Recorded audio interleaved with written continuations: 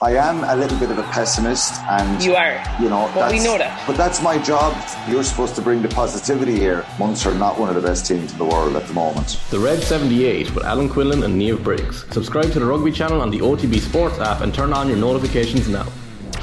OTB AM with Gillette. Get into your flow with the new Gillette Labs Razor with exfoliating bar.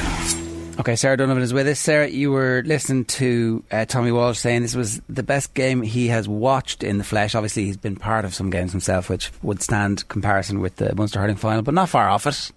I agree with them. It was an incredible spectacle from the get-go.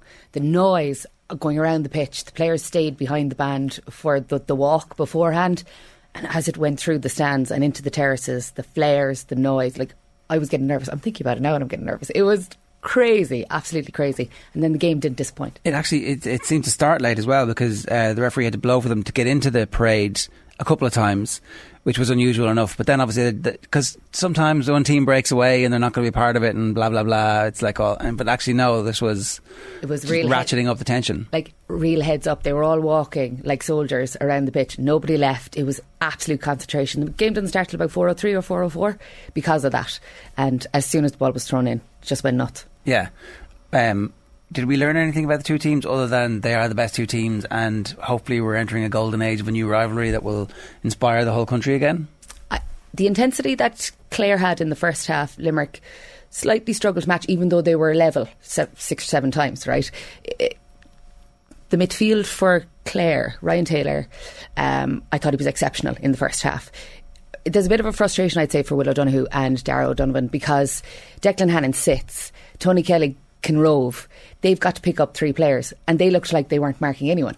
Now, they obviously got into it later on, and Will O'Donoghue got that great late score, but it really looked like Limerick's midfield didn't have answers for the Clare midfield, and I think that's because the 3 in the middle was causing them such problems. So that's probably what we learnt about the game, was that put in a third midfielder and Limerick struggle.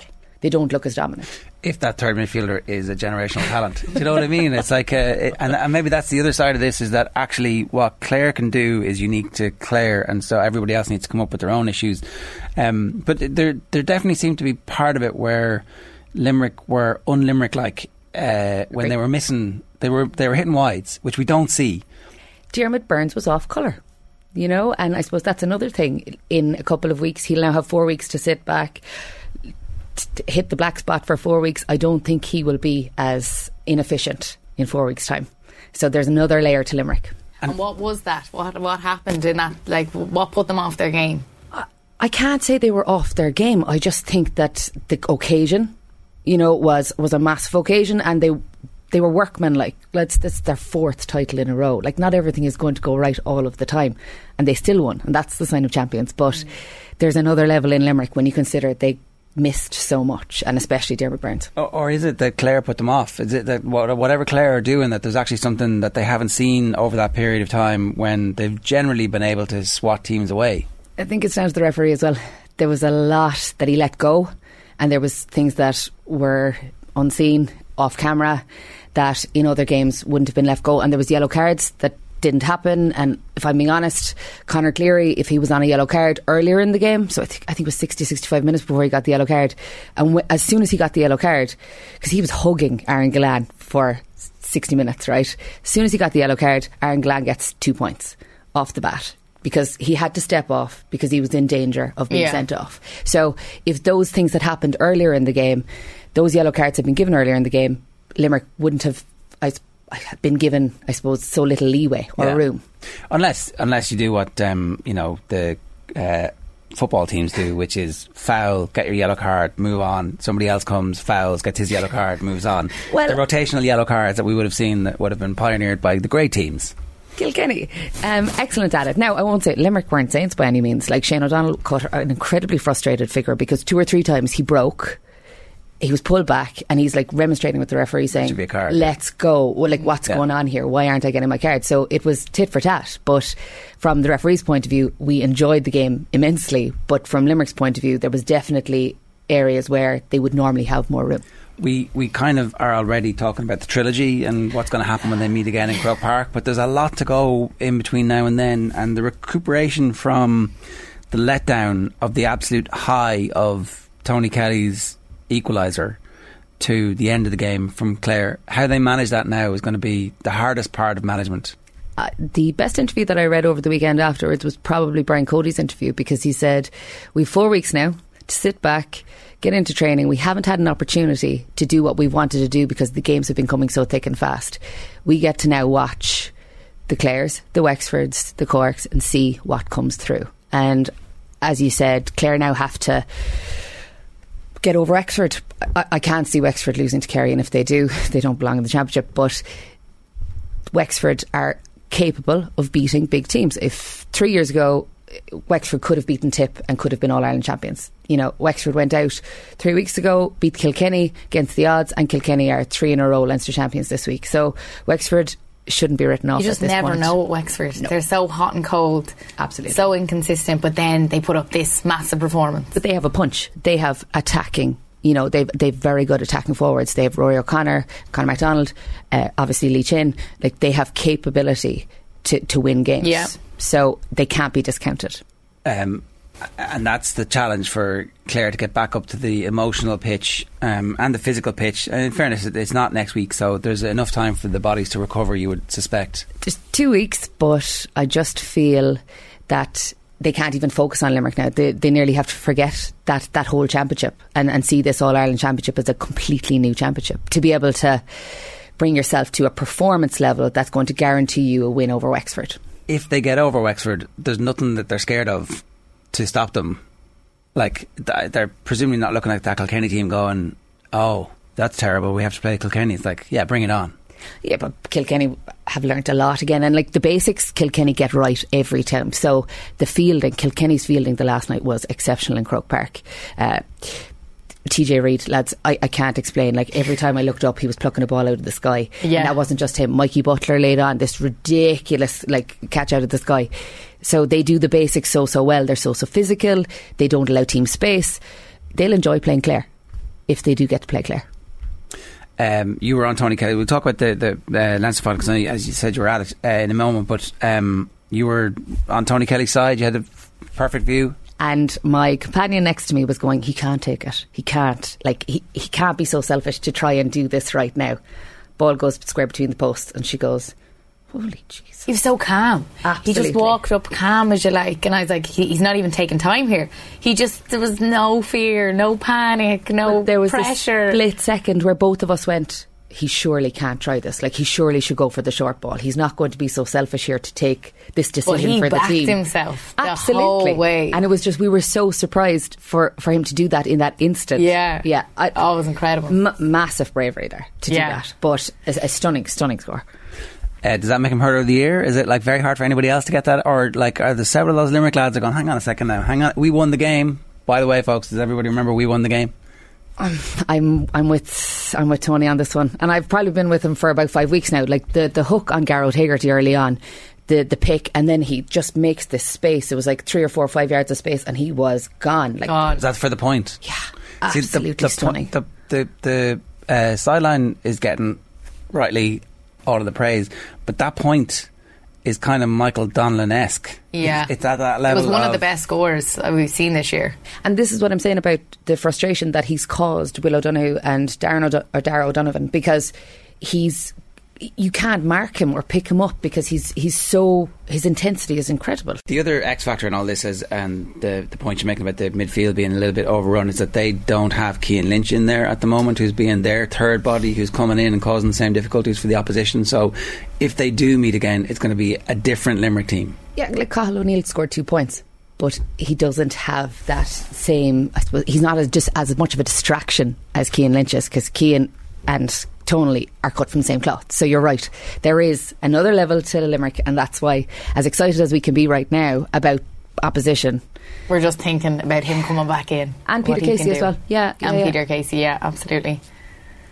So on the other side of the draw, what have you seen at this point from Galway? Let's talk about the Leinster hurling final, because Galway were many people's favourites for that game on the basis of what had happened and the fact that they were coming force and how flaky Kilkenny were at home against Wexford. To be honest, I kind of wrote the Wexford game off because like, barring a miraculous series of results, they were clearly already through. Like, I know everybody says there was an opportunity, but there wasn't really. Like, Dublin had done nothing all year to suggest that they were going to be able to recover. So, champions don't lose games like the Wexford game, and that's why I suppose we were saying that Kilkenny were so flaky, but I genuinely thought Galway had more in them. I was so disappointed with Galway, and my frustration, and Henry Shefflin's frustration, they panned to him a lot on the sideline. Like, they were looking for lots of reaction, so we got a lot of Henry on the big screen in Croke Park. The frustration on his face for the majority of the game and the exasperation. If I was a player in the middle of that field looking out at him, I'd be nervous, and I felt that Galway played like nervous kittens for 60, 70 minutes, you know, and I wonder, does Henry Shefflin's demeanour on the sideline need to change? Because if he looks stressed and panicked, then that's going to play onto the field. So certainly for the Galway, potentially the Cork game, right? Because my worst fear has come true, and a very sad and sorry Galway are now going to be potentially playing Cork in 2 weeks' time with a point to prove. And are Cork going to be ready for Galway?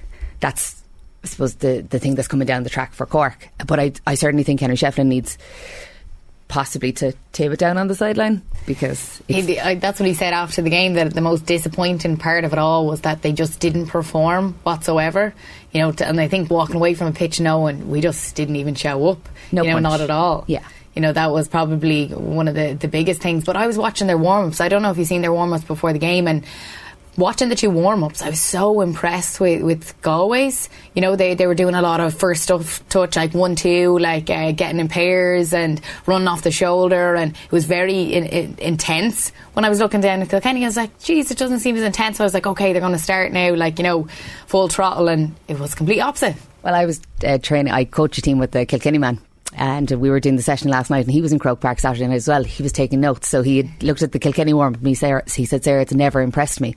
And he said, but there was a great drill the Galway lads were doing, so he'd set up a Y in front of the goal, so I had the girls doing it last night. Yeah, they had some great drills. Yeah, you could see they were hopping. The girls were hopping after the session. And it's what you want to do before a game, getting your touch in. When I was looking down, yeah, so I was surprised they couldn't get going then. Really, really positive. Yeah, so but why didn't that work then? What? Yeah.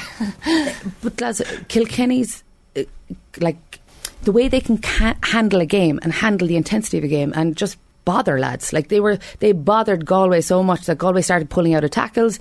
They were off, their tackling was too high, it was quite stop start. It was a poor game in terms of the amount of frees. Like, TJ Reid scored 12 points from frees, but outside of that, Kilkenny did the basics well and Galway didn't. So a lot didn't go Galway's way as well, but you make your own luck. Like, the game's refereed differently.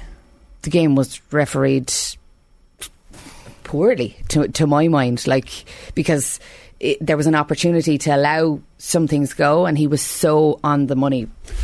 I wasn't two minds about that. Like, 'cause your point about Galan, right? Like, is Galan being wrestled illegally for 50 minutes, 55 minutes actually good for the game, or do you know what I mean? But the umpires are responsible for Galan's position, right? But things that happen out in the middle of the pitch, where a lad takes too many steps or he's perceived to be too strong in a tackle, you can allow that stuff go. But allowing a lad to be wrestled for 60 minutes, that's the umpire's job to and here's the thing, if the referee had blown for all of that, then Galan would have had 12 points from frees, and we would have said he had a great game, do you know? Like, and maybe that stops the next game. I don't know. But how long does Conor Cleary get? Conor Cleary got too long. If there's a consistency between the two occasions, then maybe the match on Saturdays looks completely different, and maybe the result's the same. I don't know. It's so hard to know what the right thing to do here is. How do you condition players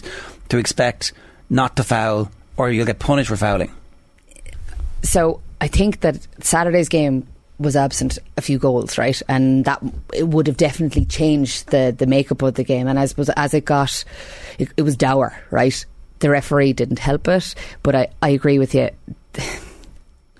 Like, players are, it's hard to know where to draw the line. Well, is it going to be completely different now that we're in the All-Ireland series and they're like, sure, look, all that stuff is over, new set of rules, lads, have at it. Which is basically what happened, right? I'd love to say that the game on Saturday night could have been a better game if there was a better flow to it, but I don't know if Galway were ready for it mentally, right? So I think that the Clare and Limerick game was always going to be a better spectacle, but Keenan added to it. But coming away from the Galway Kilkenny game, a lot of people were saying to each other, going down for the interviews, just never got going. Stop, start. But those 3 early chances that Owen Murphy, obviously saved. I think true. Like the game before, it had 9 goals, 55 points, right? It was a rip-roaring affair. It was too loose, and that's why I would say Cork, when they go to Antrim on Saturday, need to get their work done in the first half, get in and get out. That's a 10-hour round trip to Antrim for Cork, and then they have to go out the following week and play Galway. Not fly up, no. Where would they land? There's 2 airports in Belfast. So let's go back to the Galway recovery then. How easy is it for them to recover? When you've got so much wrong over the course of 70 minutes, there's a lot to unpack. So I would not be afraid for Galway about the improvements that they're going to be able to make over the next 2 weeks. They had no punch in their attack. Outside of Conor Whelan, there was nothing happening. Now, as I said, the likes of Conor Cooney and Joseph Cooney, very unfortunate, because they could have had goal chances early on. Could have been a very different game. So certainly from their point of view, loads to learn, loads of improvements to make. Henry's demeanour on the sideline, if that changes and the boys feel a little less nervous, I think it's going to be a much bigger game, and I'd be worried for Cork because of the reaction that Galway are going to have to bring. And on that side of the draw, if everything goes the way we think it is, we should have on form, you would expect that it might be a Limerick Galway semi. Yes. No, it would be, I'm not going to write off Cork yet. I was listening to the lads, nobody's writing off anyone. Tommy keeps going for Kilkenny. I'm the only one who seemed to be going against my own, but I just can't discount this Galway team, so yeah, you're right. And if that happens, is there, because they'd be massive underdogs at that point, but we've always thought that they had the physicality to match. I don't know if they still do, but without Joe Canning, I don't know if Galway's attack is as potent as it was in 2017, 2018, 2019 when they were actual contenders against Limerick. Alright, so at this stage, Limerick in your power rankings number 1, Clare 2, Kilkenny 3? Yes. Is it close between Kilkenny and Clare? Yes, but Kilkenny are physically bigger men than Clare. Clare are short men. Like, they're incredibly fast and efficient, but they're short. Garrow Tagerty was running through the last year. It looked like there was 3 lads running off his hips. Like, they're short men. So that Kilkenny team have that height and physicality over Clare, which could be the difference. Alright, Sarah, good stuff. Thanks very much for that. OTB AM. With Gillette. Get into your flow with the new Gillette Labs Razor with exfoliating bar.